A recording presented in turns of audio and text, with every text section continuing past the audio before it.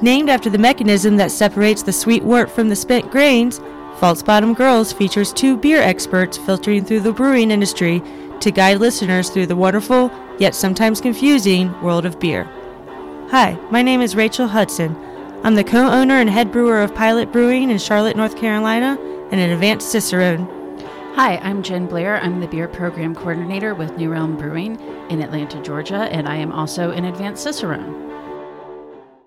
Rachel, this is completely pointed directly at you.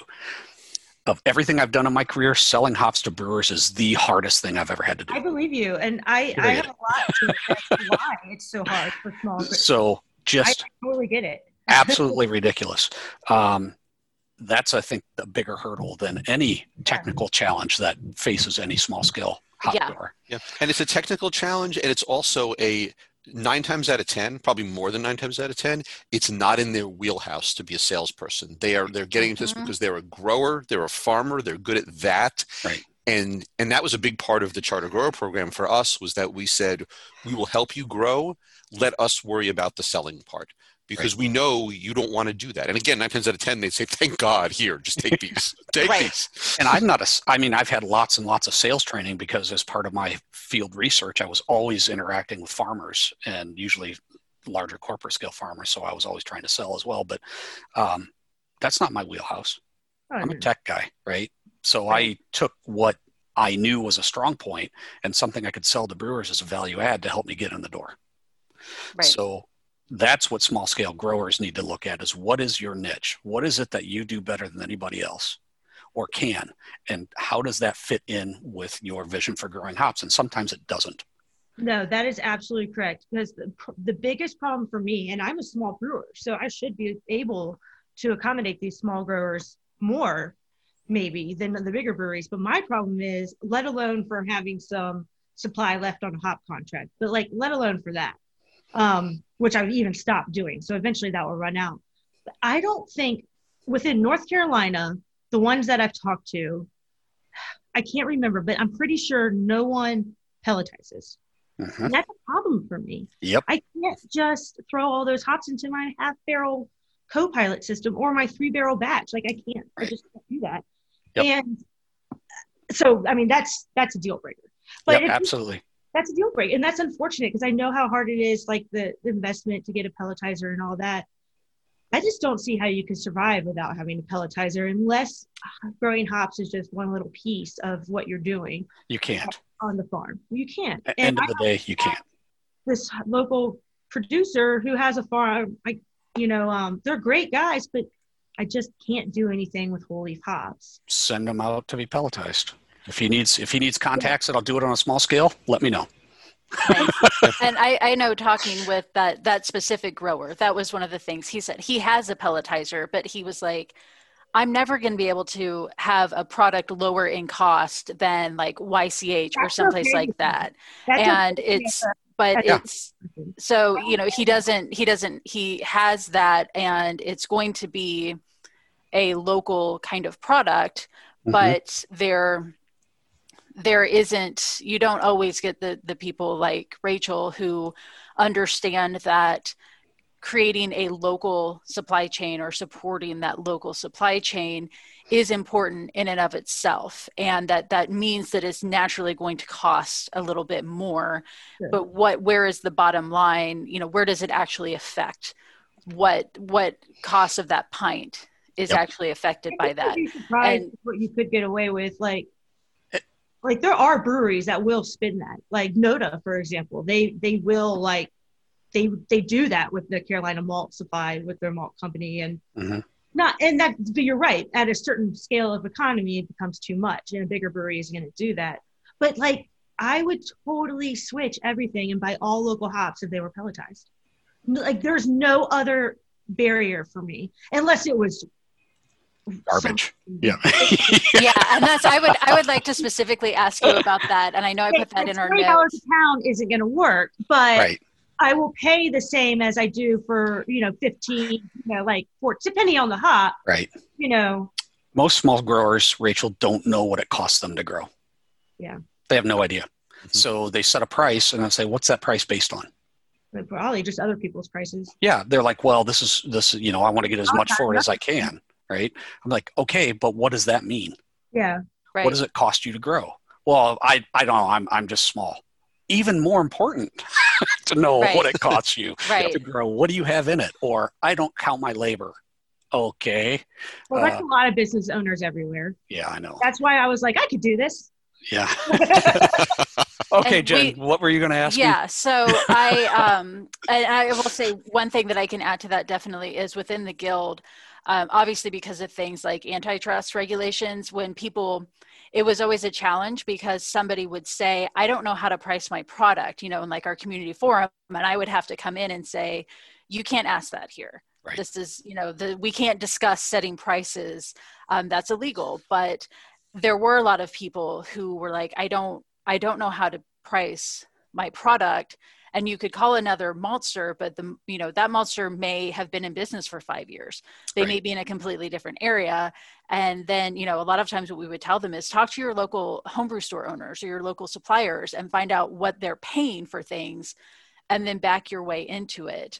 But with hops, specifically Southeastern hops, I know NC State has a hop breeding program. Yep. There is a brewery in Etowah that I was at a few months ago. It's called Sideways Farm Brewery, and they have about 9 acres, and it is very much a farm brewery, but they are growing some of the hops for the NC State, some of the varieties that are coming out of NC State.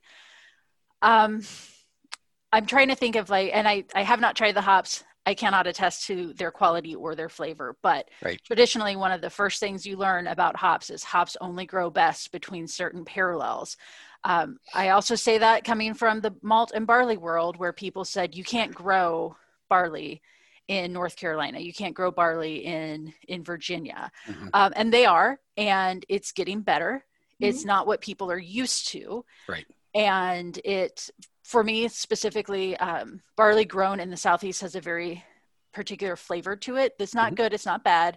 I can just pick it up that this is this is some winter 2-row barley from somewhere in the Southeast. So translating that to hops, how are those hops programs, the breeding programs for non-traditional areas, what they're producing? What is your opinion on those? And it's kind of a loaded question, but anytime anybody says, James, what is your opinion? It's like, all right, put the seatbelt on because here we go. Or I guess maybe discuss, this is a little more diplomatic, discuss some of the challenges that you face when you're trying to create a hop breeding program in an area where hops don't grow well. Right. So this is my cue to get alcohol. Yeah. Yep.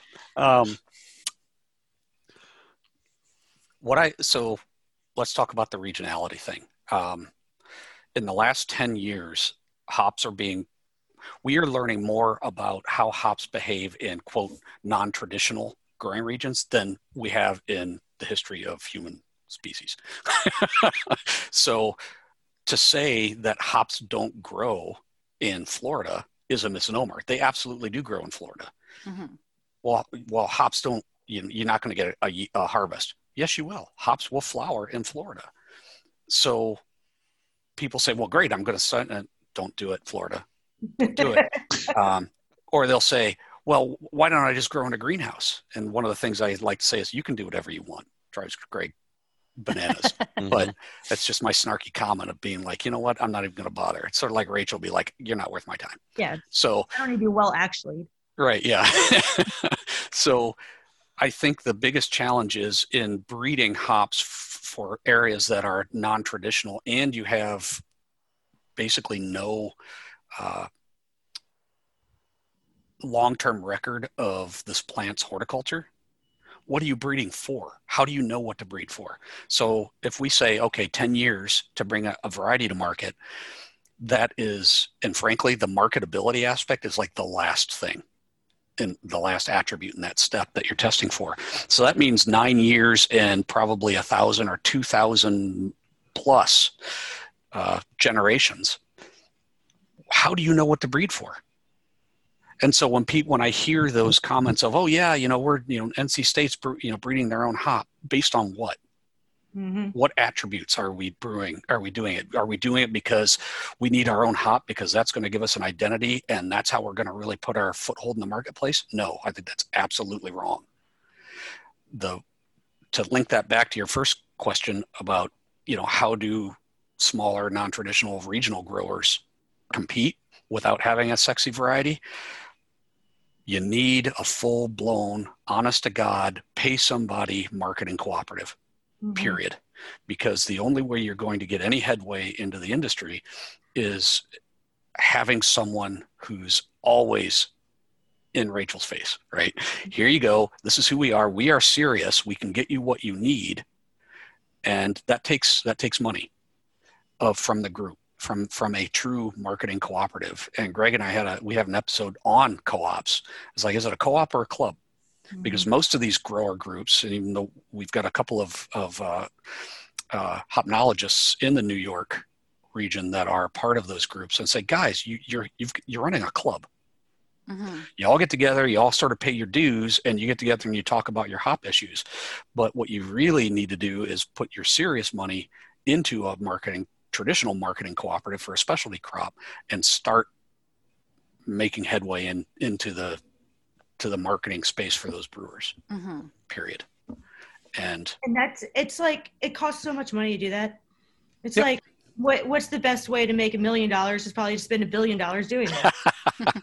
You don't have to. It's true. It can take a lot of money, but frankly, and we look at hop growing, and we thought very erroneously, very early on with our charter grower program, that if you were going to spend $10,000 just on infrastructure for an acre of hops, you were incentivized to perform. Wrong.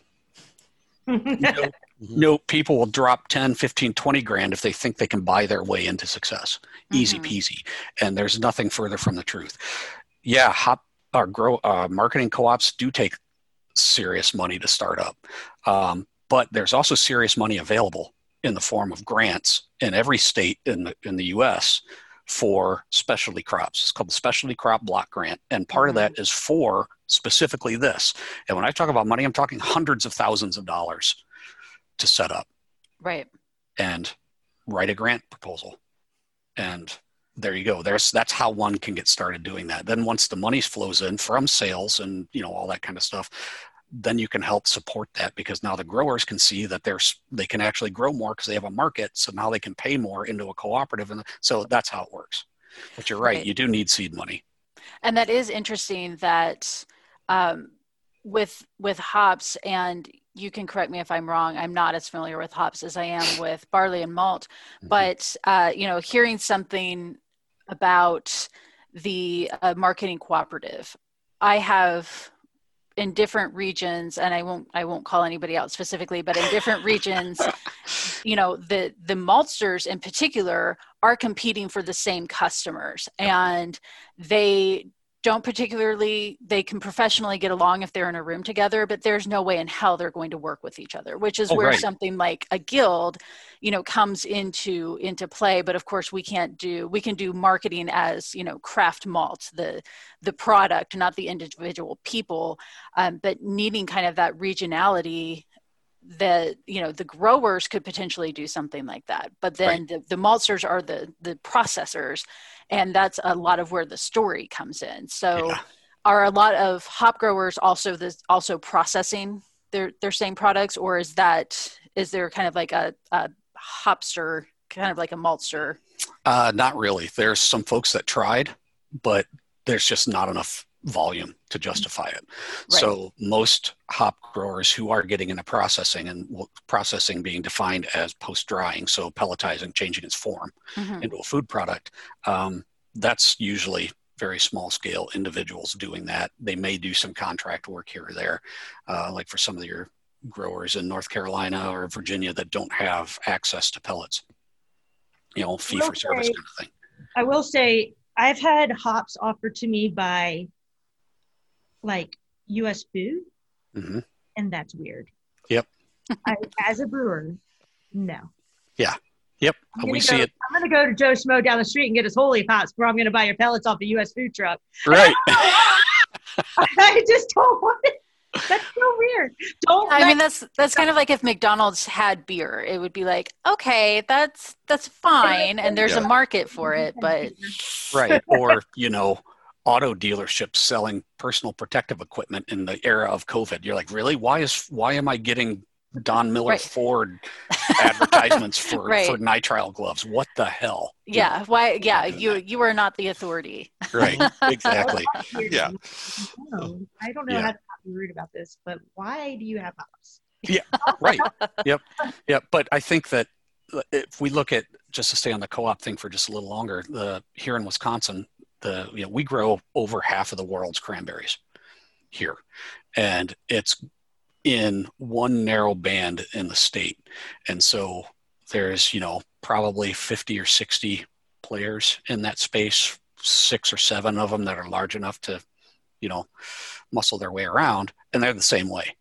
They're perfectly, cordial to one another when they're in the same room or at a convention or conference, but they're like cats in a sack because I don't understand why. Well, I do understand why. That's not true. Yeah. I understand why, because from their perspective, they believe that these other people are the ones that are, edging in on their market and they have to compete with them. Mm-hmm. But also you've got these growers that have been doing it for 3 and 4 generations. And, that grower over there is an asshole because he did something to my granddaddy years ago. So you've got that sort of thing going on too. But for hop growers, non-traditional hop growers, there's none of that. Right. It's so brand new. There's none of that. So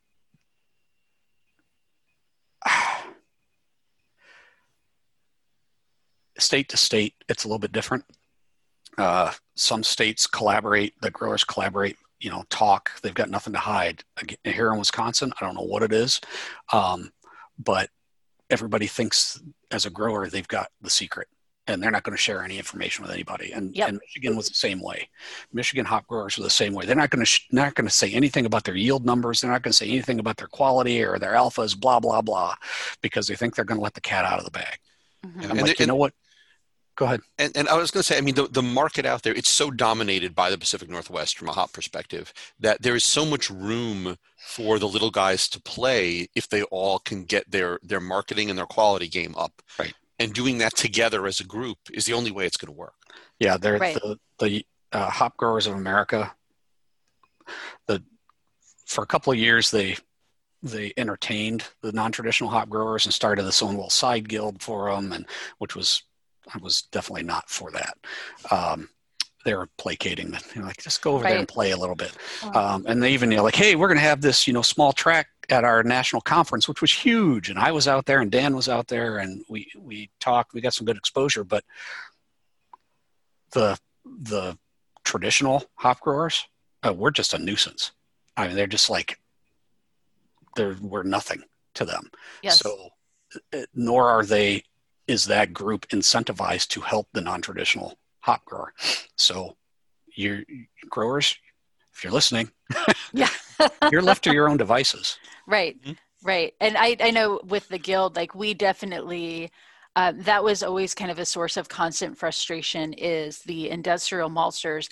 And they're all, wonderful people, personally, professionally, they're all very nice, but it was always just kind of a pat on the head. And yes, you guys are really doing something different. That's cool. But that the research money isn't behind developing flavor in barley. Nope.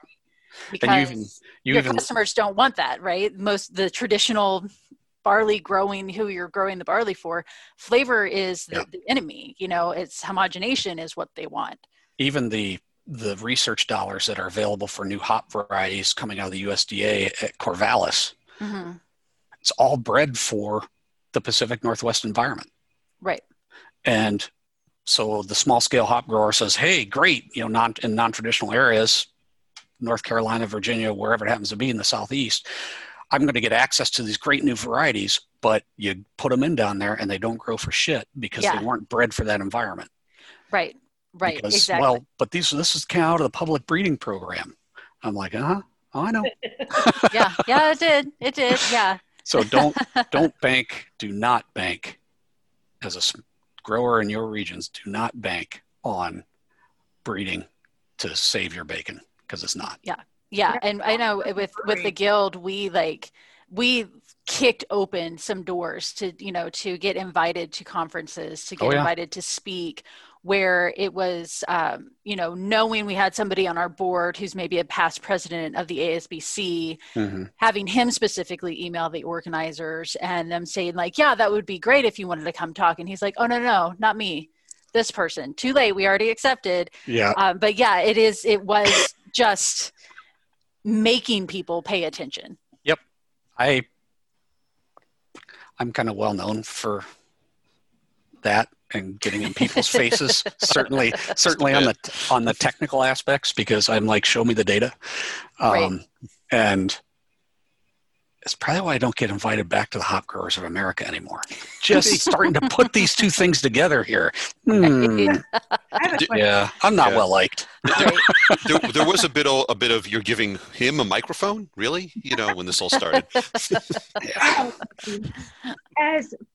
For New England IPAs, on the science side, all the arguments and conversations about biotransformation and Hop Creek all right, what's your take? Is there really? Let me put my science hat on. I need science. Why this is bullshit. Okay, science hat is on.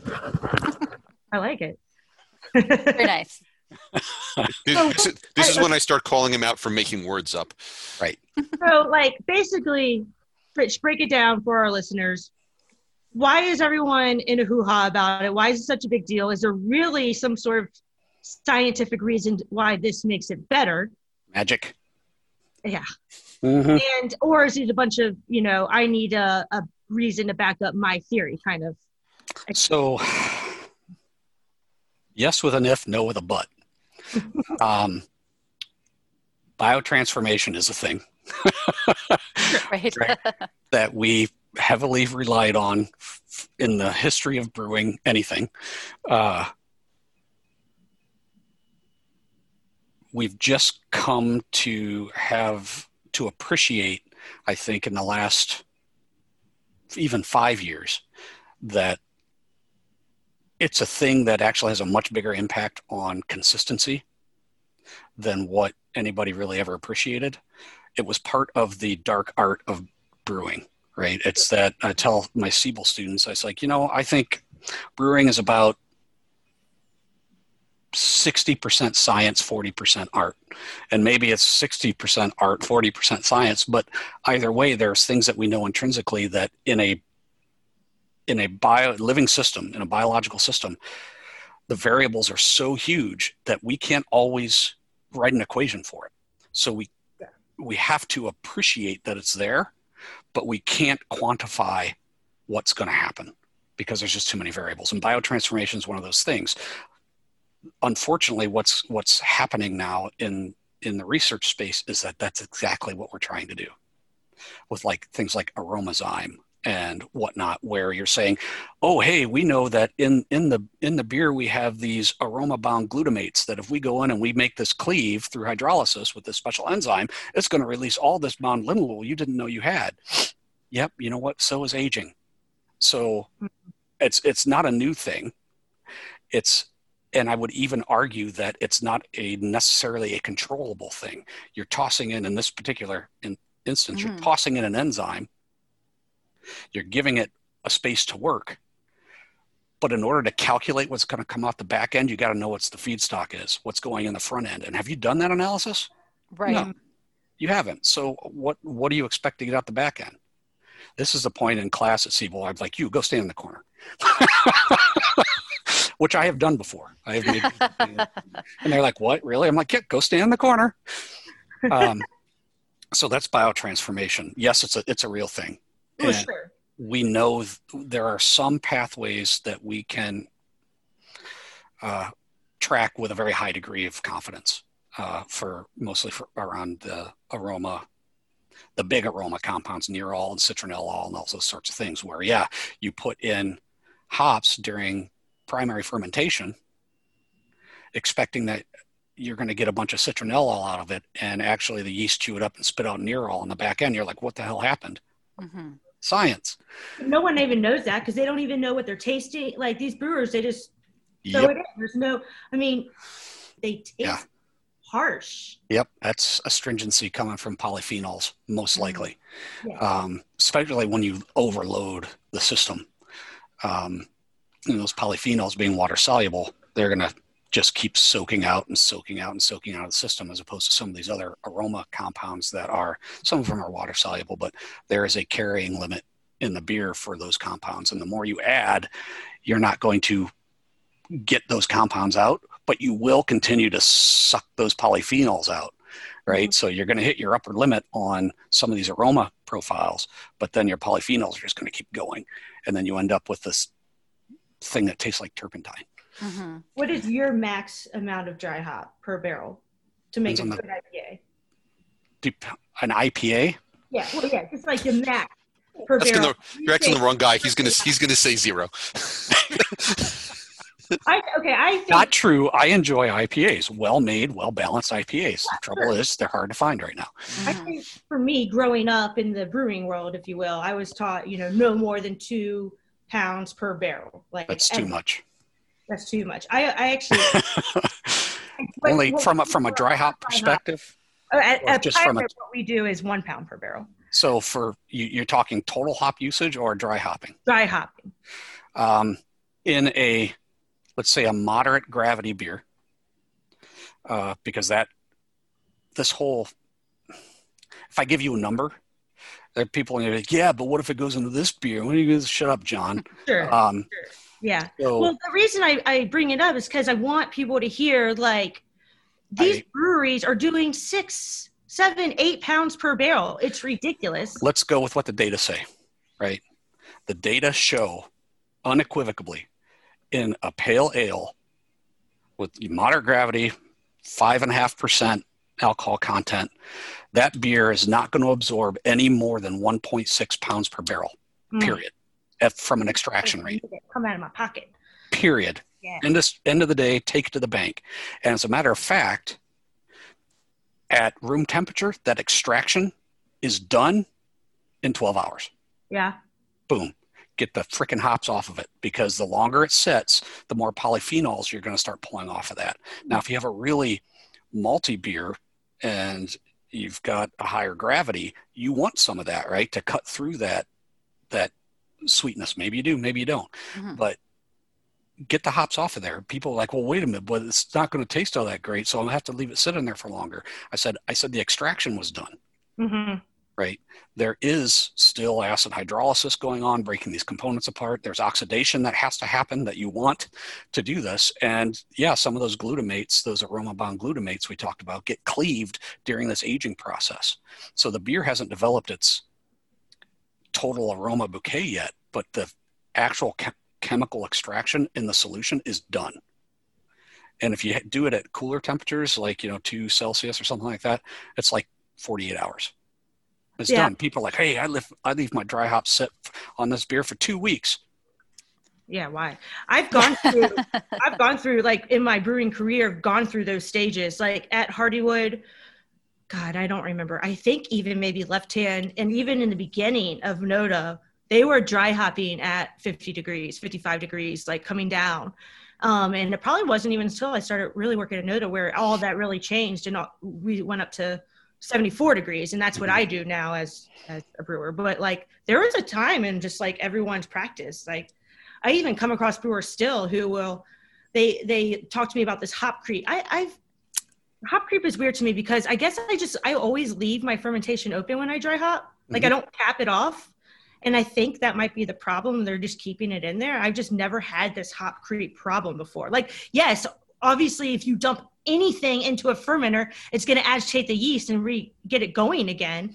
But I've never had like a problem from it. Does that make sense? Yeah. So hop creep, and again, all things old are new again. People were writing about what we're calling hop creep in the 1860s. Mm-hmm. Yeah. And it's a thing that we knew about. We didn't know why it was happening. And we have a much better understanding now because of the exploding bottles and blah, blah, blah. And I'm was skeptical, still am a little skeptical of people's claims of hop creep being the result or being the problem of their manufacturing woes. I think it probably has more to do with poor practice, but we do know without a doubt that hop creep does occur.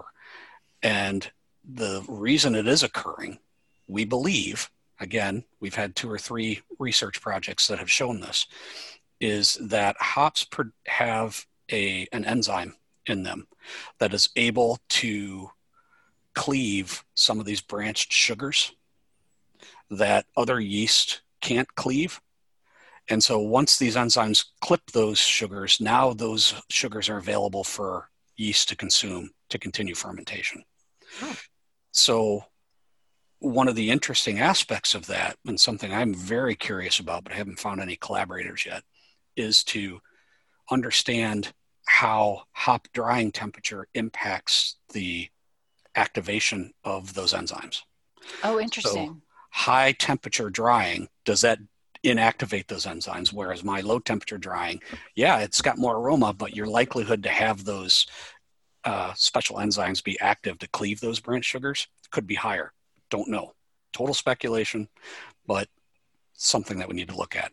Hop creep does happen, and it's especially prevalent in beers that are over dry hopped. Yeah. If you're dry hopping in that 1.5 to 2 pound per barrel range, you're not likely to see it. But those people that are just going ape shit with their dry hops are more likely to find it, because the enzymes are there in very tiny amounts, very, very, very small amounts. So it takes a lot really to cleave a bunch of these sugars that might be floating around in there. What's that? That would make sense. Why I don't have any problems with it. Yep. So that's the skinny on hop creep. Again, it's the boogeyman of the day right now. So everybody wants to point their finger at, hey, this is why my beer exploded, or this is why this went bad. Hop creep. Yeah, no problem. Yeah, I don't. Right. One thing I think a lot of, and not calling out anybody who's been mentioned on this recording today, but I think that a lot of brewers, so the ones who are really making the New England IPA styles well, they understand most of the science. They are technical brewers who understand what this is. And so many people who are producing a hazy IPA now don't know. And I know that I think all of us from personal experience can attest to the fact that there are a lot of breweries where people thought it would be fun to open a brewery.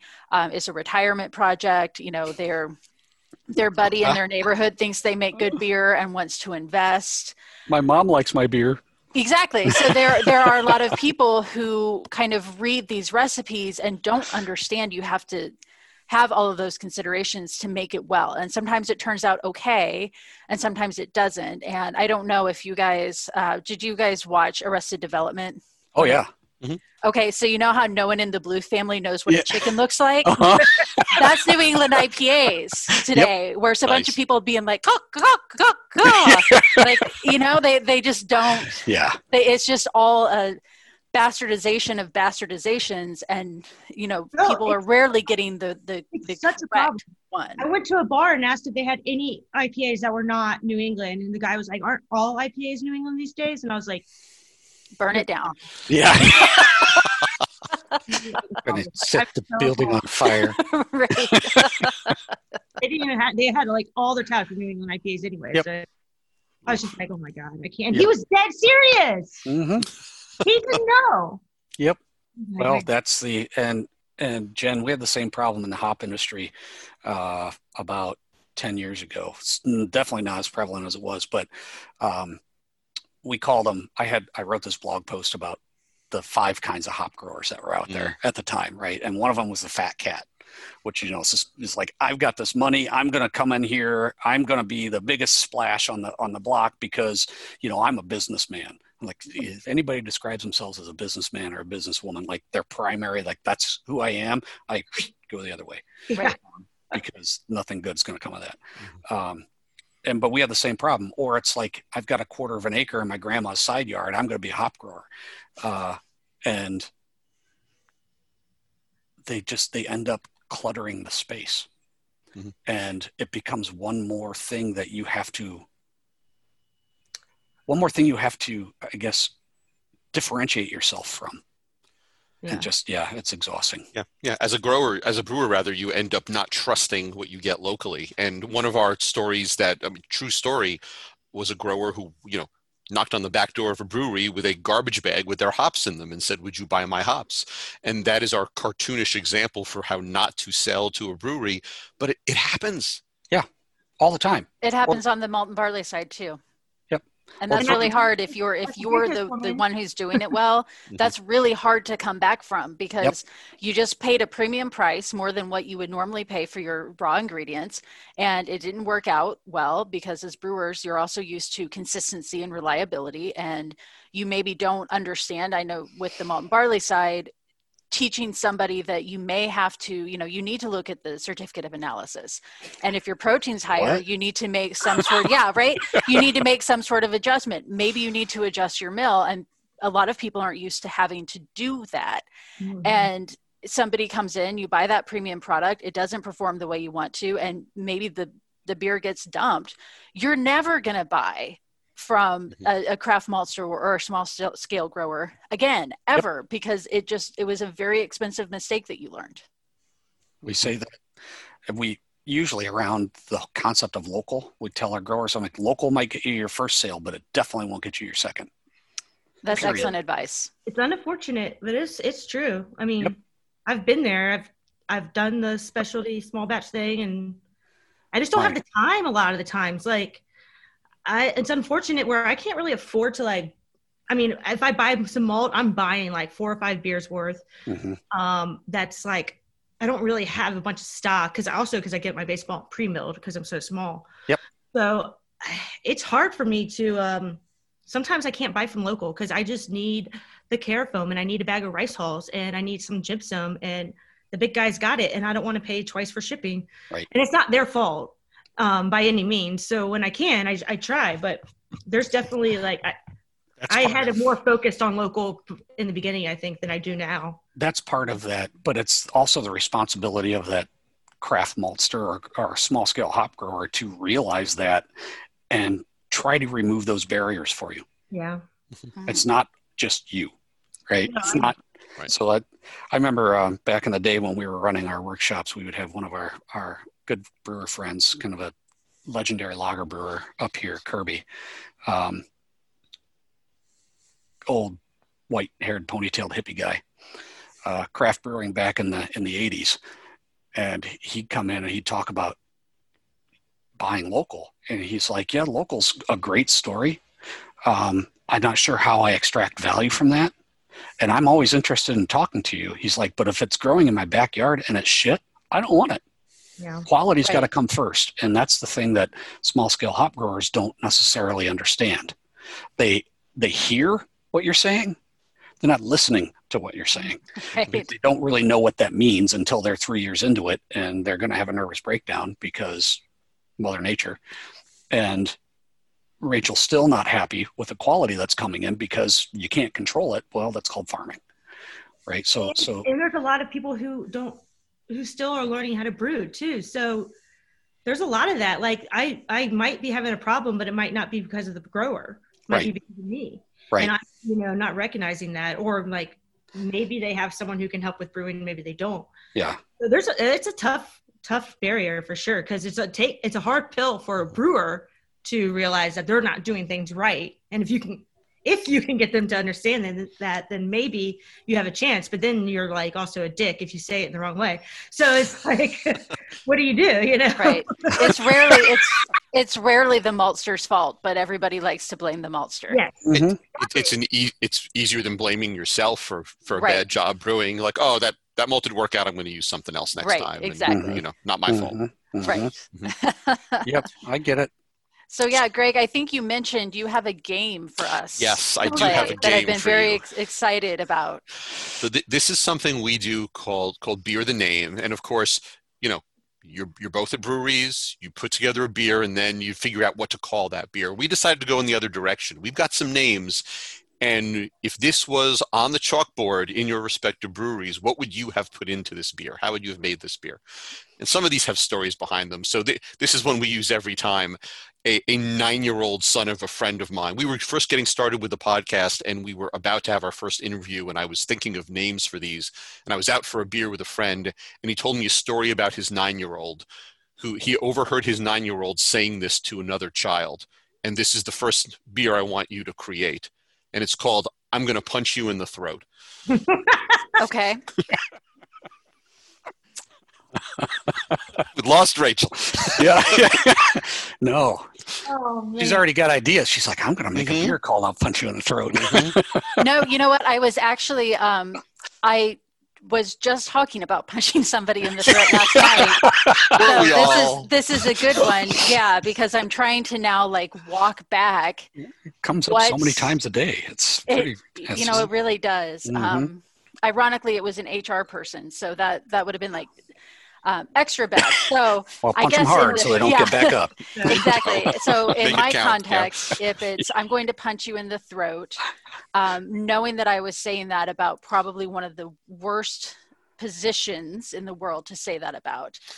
So it's double worse. I think I would make it a double IPA. And I might go with something a little spicier, like maybe some like Chinook hops, maybe some Sriracha Ace, even though I don't really care for Sriracha Ace. And that's what I think I would do. Is maybe just like a kind of a classic West Coast double IPA with some like Chinook, some Sriracha Ace, make it just a little bit spicy.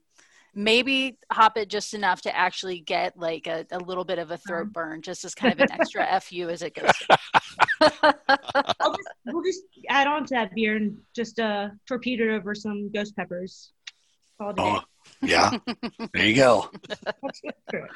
It's pretty common that this beer ends up with some sort of hot pepper in it. Usually, when we ask this question, Right? Yep, you need that throat burn. Yeah, definitely. Okay, so what else I've got a couple here.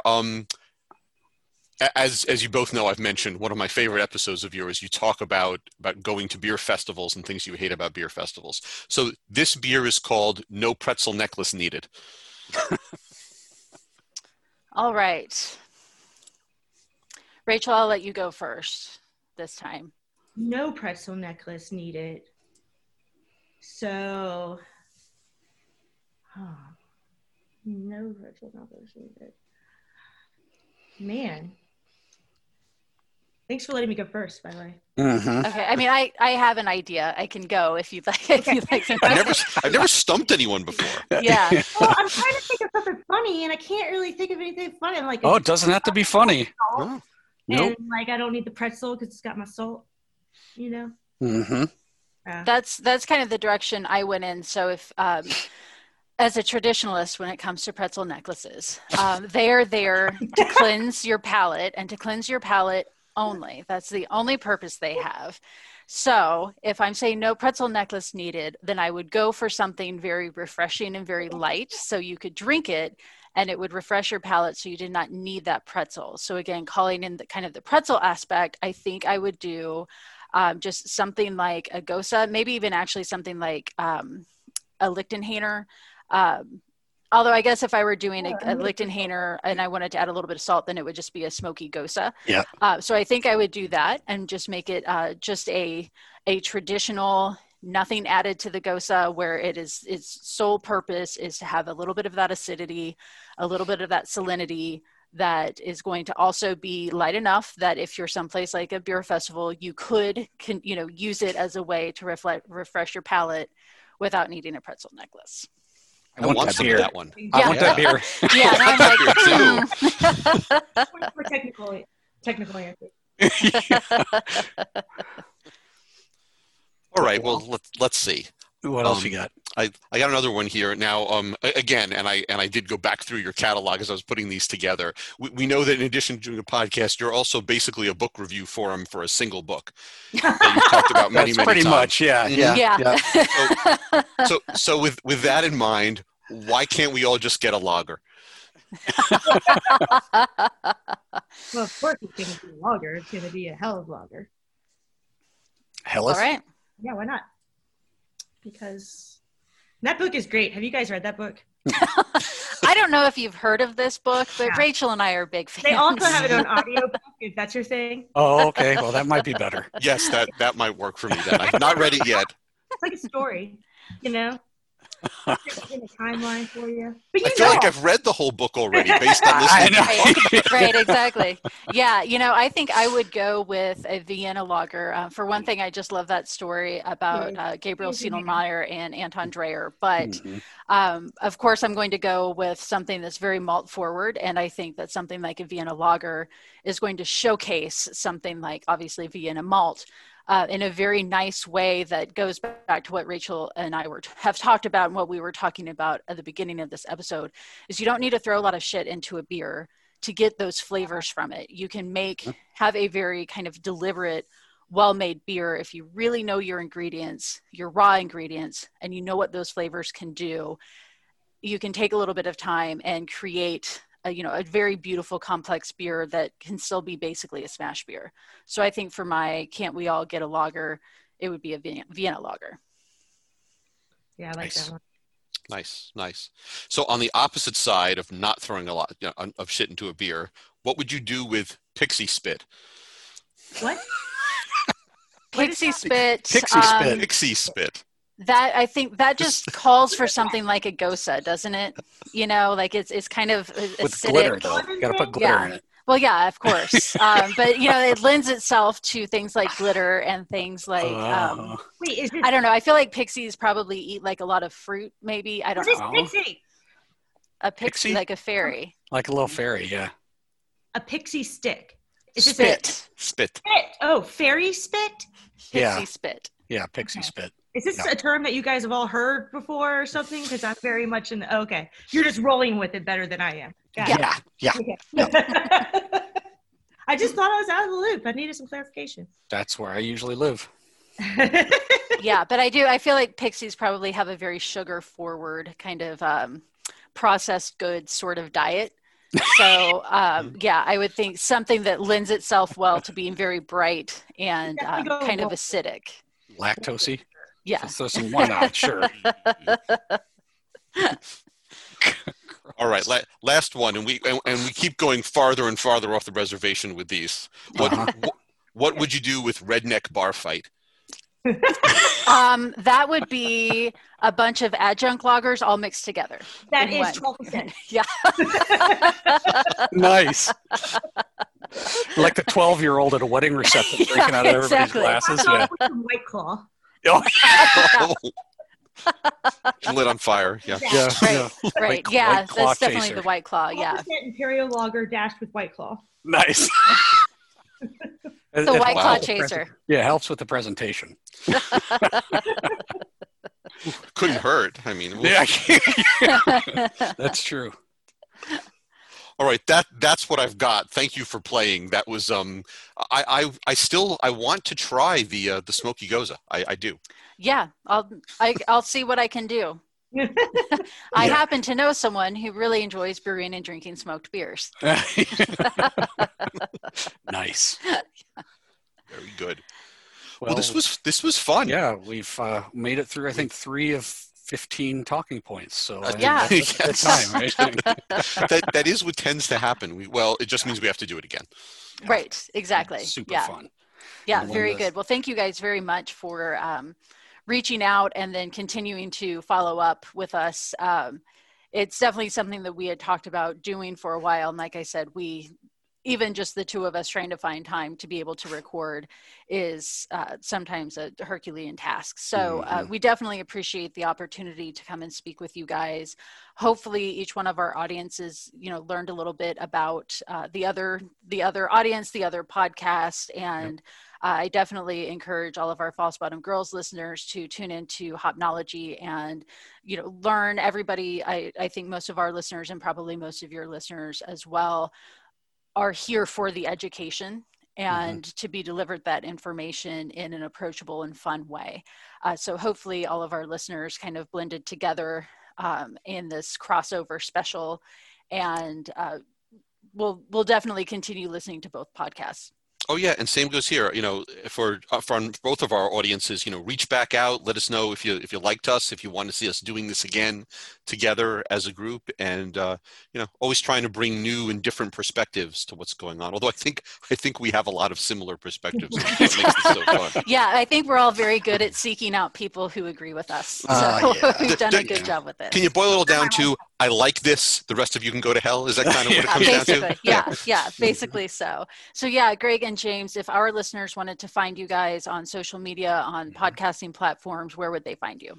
It's hopnology.com is our website. We're on Instagram as Hopnology. And I know it's not a real word, which is a little bit hard to find sometimes. It's Hopnology. We created a scientific term and threw hop in front of it because we thought that would be cool. And I'm good at making up sciencey words. Yeah, he is. A lot of them are just complete BS. Yeah. Right. Well, Questionable. again, yeah. And to find the two of you, it's False Bottom Girls on both on Instagram and wherever your podcasts are sold. Right. Exactly. Yes. We're False Bottom Girls on Instagram. We're also on Facebook, and you can reach out to us at falsebottomgirls@gmail.com. Nice. When the zombie apocalypse is over, I might bring Greg to the brewery, and as long as he promises not to be the uninvited guest. I love just walking up behind people and going, "Oh, you should try this one. You should try this one." I'm engaging that way. Right. Yeah, let's go with that.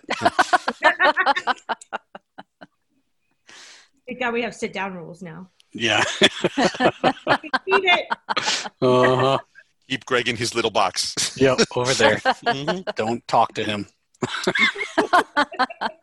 This has been False Bottom Girls. And we make the brewing world go round.